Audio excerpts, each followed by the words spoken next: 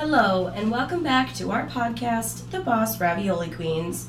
We are Boss Lady Amy, Nicole Ravioli, and Jasmine the Queen. And we are healthcare workers who decided we are going to spill all the ravioli on the ins and outs of working in healthcare.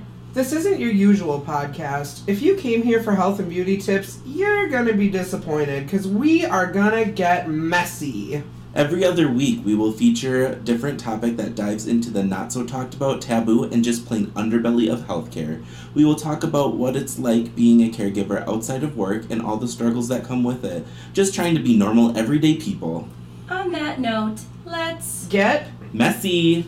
Warning, this podcast includes profane language, crude humor, mature subjects, and possible talk of bodily fluids. This may not be suitable for listeners under the age of 18. This episode is called The Traumas That Made Us. So in this episode, we are going to be talking about how basically every caregiver we know, including ourselves, has been through some sort of trauma which has led us to take care of other people. Mm-hmm. Long pause.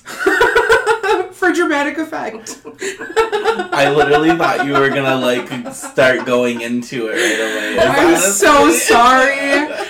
Oh. So basically, I personally don't know a single caregiver that has not been through some sort of serious traumatic event in their life. Mm-hmm.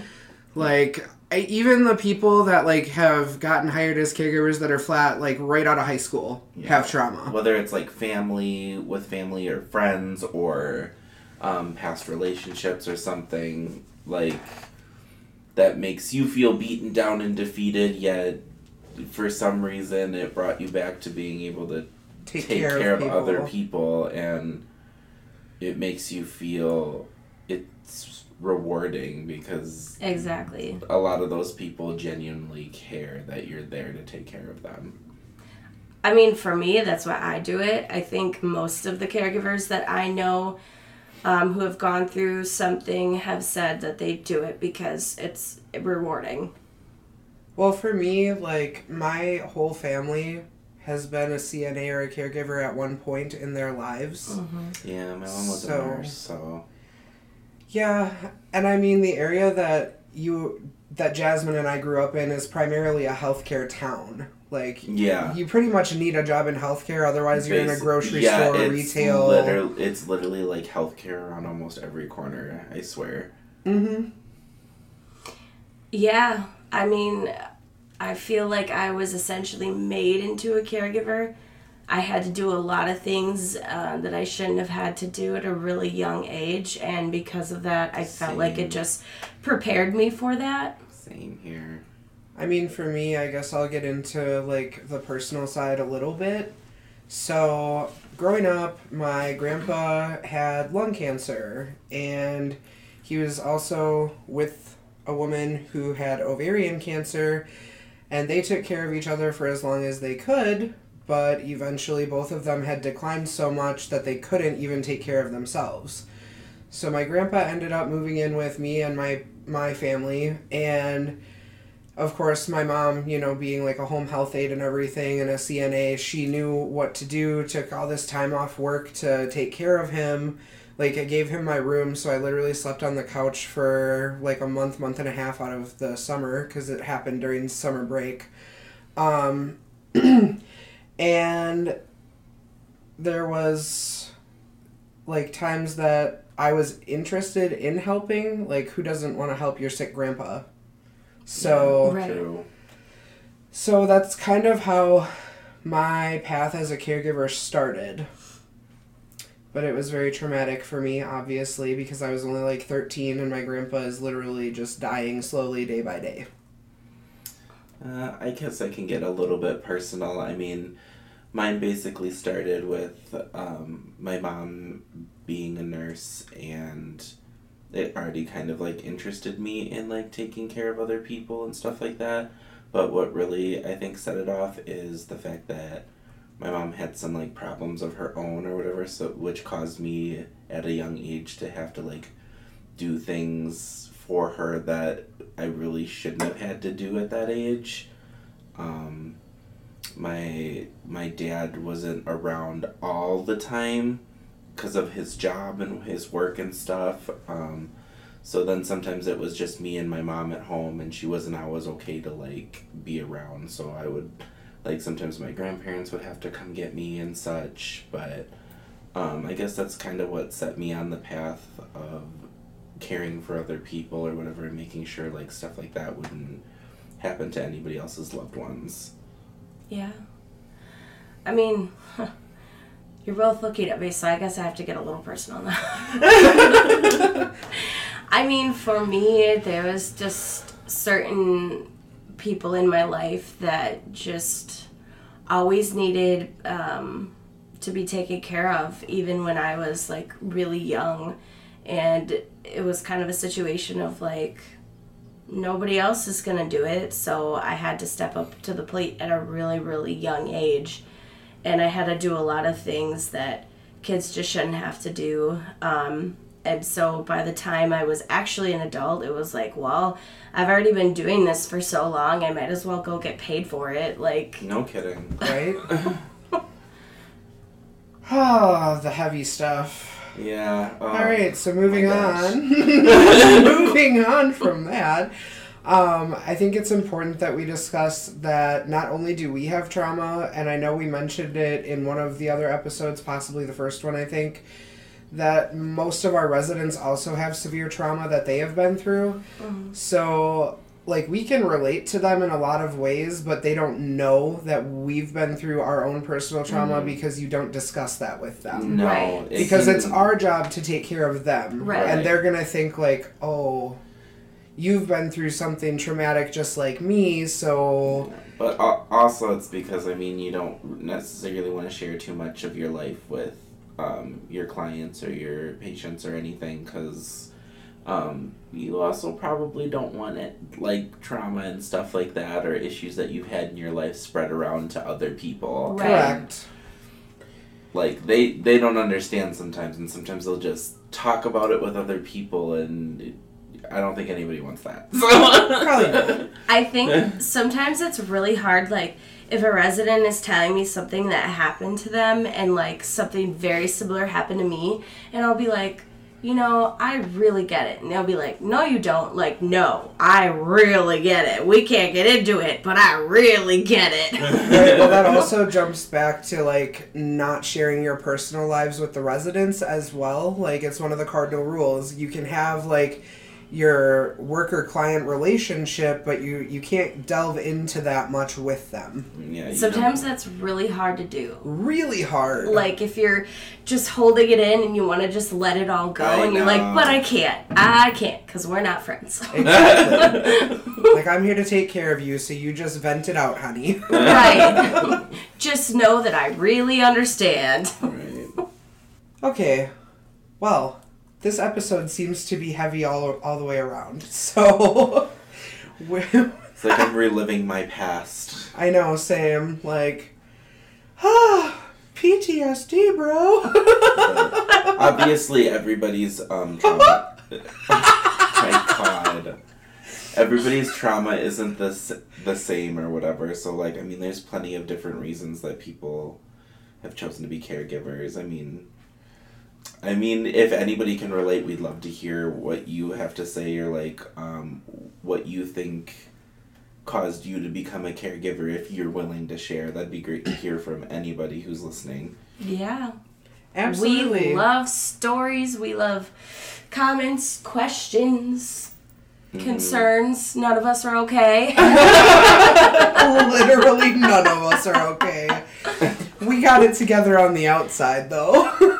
Emotional damage. Oh gosh.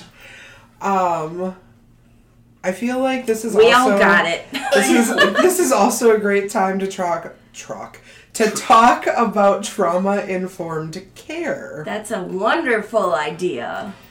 Good old TIC. That tick training. Tick training. So basically what trauma-informed care is, it teaches you how to care for residents with trauma. how you can relate to them, but also keep your personal stuff personal. Dealing with residents who have been assaulted in a sexual manner. There's a lot of talk of that because unfortunately in our field that is very, very common and it's disgusting, and I don't know why anybody would ever do that to someone with a mental deficit, but hey, it happens really kind of a lot. And I don't know, I'm missing points of this, so I need your help. So a really important part of trauma-informed care is how to care for someone physically who has a lot of SA trauma. Yes. Specifically women. I mean, obviously it happens to men too, but it does happen to females a lot. So like, I know one of the things that we're taught kind of, I guess, universally is like how to put on a bra without touching their chest, or like how to do like pericare, which is basically just washing someone's private area. Without, you know, obviously getting too personal, or just like providing privacy. Like if they can dress themselves, handing them their clothes and letting them do it themselves while you step out of the room, sort of thing. Or if they need to be watched or whatever, like turning your back, but just enough so you can still have your peripherals. That's what I learned to do a lot is, like, I mean, you know, as a man in healthcare, sometimes, you know, like, a lot of the women don't want a man around to, like, watch them, like, while they're getting dressed or whatever. So, like, as much as they can do, I'll let them. Obviously, like, if I do have to help them, or if I'm supposed to watch them while, like, maybe they're in the bathroom or something, sometimes I'll do something as simple as, like, setting them up, making sure they're safe and stuff, and, like, being like, okay, I'm gonna give you privacy, and I'll, like, go to, like, walk out of their bathroom, but in reality, I'm, like, kind of outside the door enough where I can see them, but they can't see me. Right. Another really important one is always telling them what you're gonna do next. Don't just start doing something. And I know that a lot of us fall into really bad habits, especially if it's something you do all the time, you forget to tell them.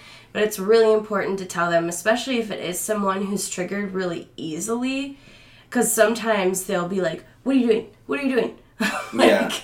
So it's really important to be like, okay, I'm going to give you your shirt, then I'm going to help you put it on, then I'm going to do this. And I know it gets repetitive, but sometimes it's important for them. I've even had residents, like, get physical with me. Right. Like, they'll try to hit you or smack you, especially if you don't tell them what you're doing. Like, it helps to tell them what you're doing, but if they themselves are not prepared and they're not ready for it, then it's inevitable sometimes. I kind of have a little story about that too, because I actually worked with a guy that he was usually, like, pretty cooperative or whatever, but you'd go to get him up or, like, do his cares or whatever, and you tell him what you were doing, but he was very forgetful and confused. He was like a veteran that was in a home now, and every time you would do cares, you would explain it to him. And then as you start doing it or whatever, after you just explained it to him or whatever, he'd be like, what are you doing to me? So then you'd have to re-explain it again. So you'd have to, like, keep going over it or whatever. And then he'd be like, okay. And then he'd be like, what are you doing to me? But he was still cooperative. It was a little funny, but... Yeah. I think that's a good point, too, with people with dementia and then people who have, like, assault trauma on top of that. That can be really, really hard to deal with. Very touch and go. Yes. Especially, like, well, it's traumatic for them because they're basically reliving it, just trying to, like, brush their teeth or whatever. And then that's something that you take home with you. Like, that's not something that you get to just leave at work. Nope. I've had many times where I've come home just bawling because, like, one of my residents who has dementia has gone through something really traumatic, and, like, they don't know what's going on, and they don't understand. You're just trying to help them. Yeah. That reminds me of another little thing. There's a lady that I've worked with pretty recently that has dementia, and she... for her, she used to take care of her parents and everything, and her parents died like a long time ago, but once in a while she will like go back to that or whatever and basically relive the trauma of her parents passing away and going to their funeral and stuff. So once in a while she'll just be sad and she'll be just like, she'll think that they're getting buried tomorrow and that it just happened, and in her mind it's really real, like it literally just happened and she just lost her parents even though it was however long ago. That's so sad. Yeah, Like, it like breaks that. my heart every time, and she was basically reliving it like probably at least a few times a week. That's horrible. So time for some of that dark humor. So when you're working with people that have been SA'd, it's important that you make jokes with them while you're like dressing them or showering them. Like you go to put like their pants on and you say, "Hey, I'm just gonna put your pants on quick," and then while you're doing that, you like, "Oh look, you've still got 2 legs. Oh hey, 10 toes." Like you just have to find a way to make light of it. As I said in the first episode, it sounded really bad then, and it still sounds bad to say that you have to make light of it, but now you guys know what I was talking about. Another thing that can be traumatic for them is like when something happens to them and they get really embarrassed, like they fall or they have a change in condition. That's something that you have to make sure you're keeping like to, like say someone gets a catheter bag and they hate it and they always talk about how much they hate it, and you have to be like, wow, that's a cool bag you're carrying around. Wish I had one of those. Or it could be something just as simple as like they used to not be incontinent, like they wouldn't wet themselves, but now they do, and they feel embarrassed about it. And you gotta always reassure them like that can be traumatic for them. You always have to reassure them that like it's fine, or like kind of make a light of it a little bit. I'll do something as stupid as it's just like once in a while, if I really gotta go, I'll pee myself a little bit too. I've told people so many times, do you know how often this happens to me? Like Definitely. And they love that. They love that we can relate to them. You got mom bladder going on? I know I do. No, that's boss lady Amy over there's got mom bladder. Mom bladder. Y'all, I have COVID bladder. Like, the coughing is ridiculous. Sneeze, cough, talk, breathe, anything. Guess you better work on those Kegels some more. And believe it or not, y'all, she's the youngest. Oh, that sucks, because I'm the oldest. Jasmine is the middle child. And boss lady Amy over here, she the youngest. She's the prize. I'm the most loved. Oh. You think so. Delusional. Middle kid syndrome. Good Lord. So other forms of trauma, obviously it doesn't have to be SA, so they could have had like gotten beaten at one of the homes that they've been in or by a family member. Wow, that was some movement. We got Jasmine punching air over Yeah, here. Jasmine was just showing us how she just Lays the smack she down. lays it down. What was that you said about Amy? Oh, Jasmine on the top ropes.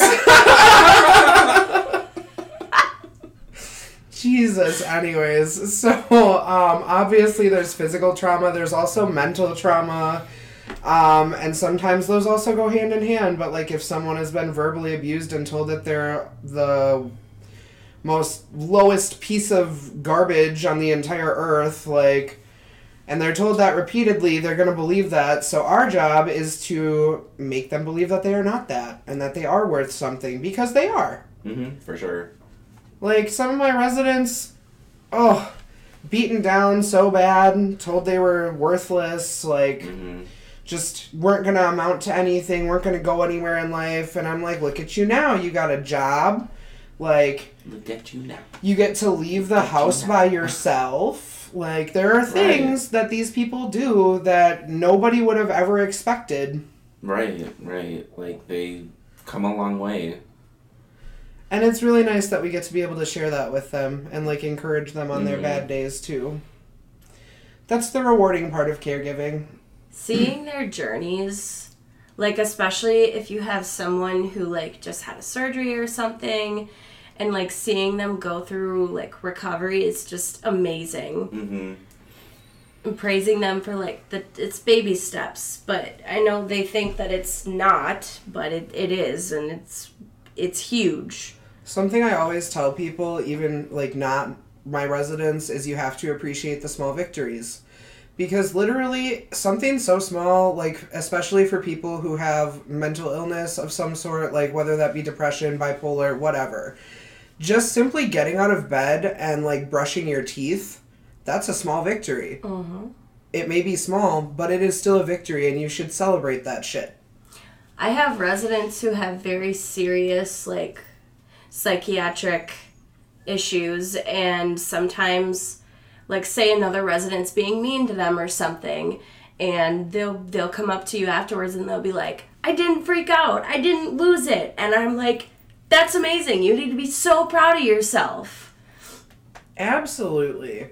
And I feel like people don't appreciate the small victories enough. Sorry, Jasmine's being the queen that she is over here. Taking selfies and everything.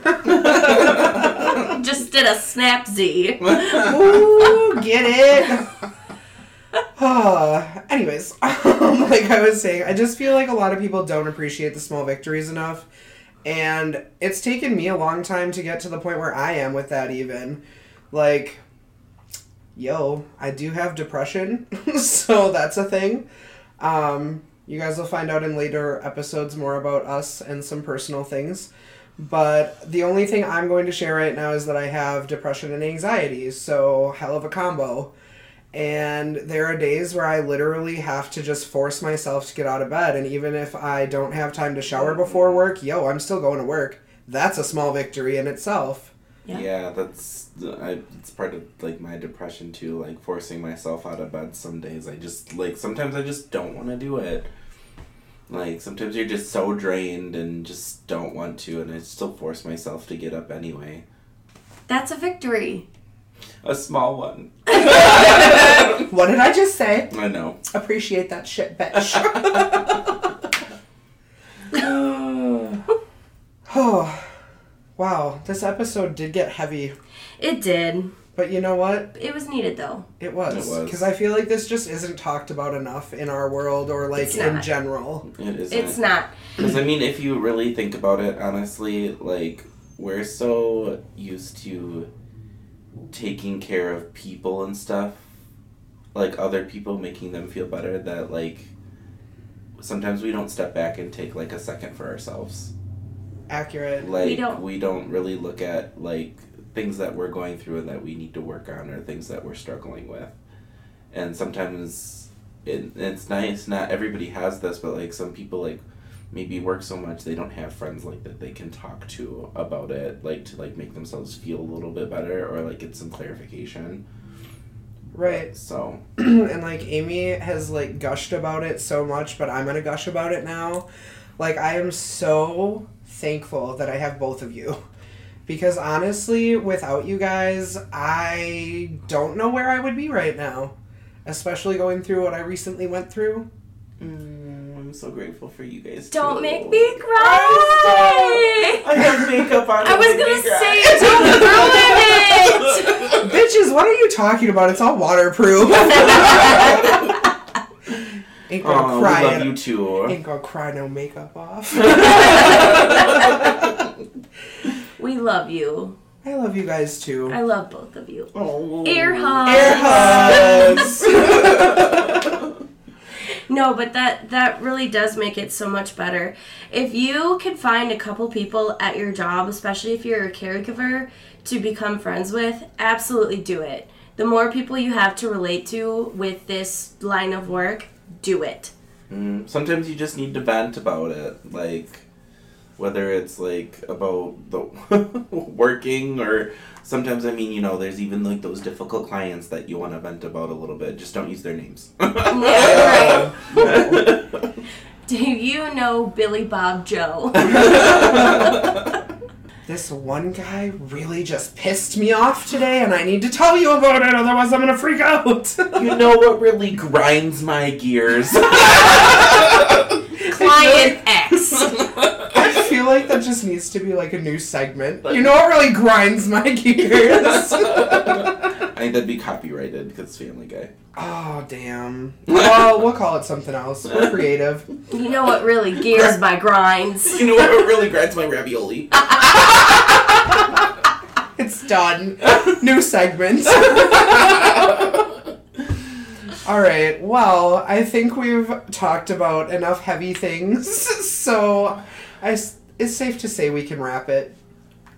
I think so. Use protection. Use protection. Always. Don't be a fool. Wrap your tool. Practice safe sex, everybody. Also your hands when you're doing cares. Yes! Glove up.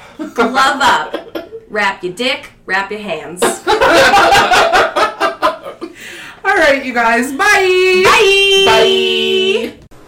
This has been the Boss Ravioli Queens podcast with your hosts, Boss Lady Amy, Nicole Ravioli, And Jasmine the Queen.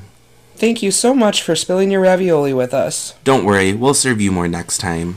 Until next time, go wash your ass!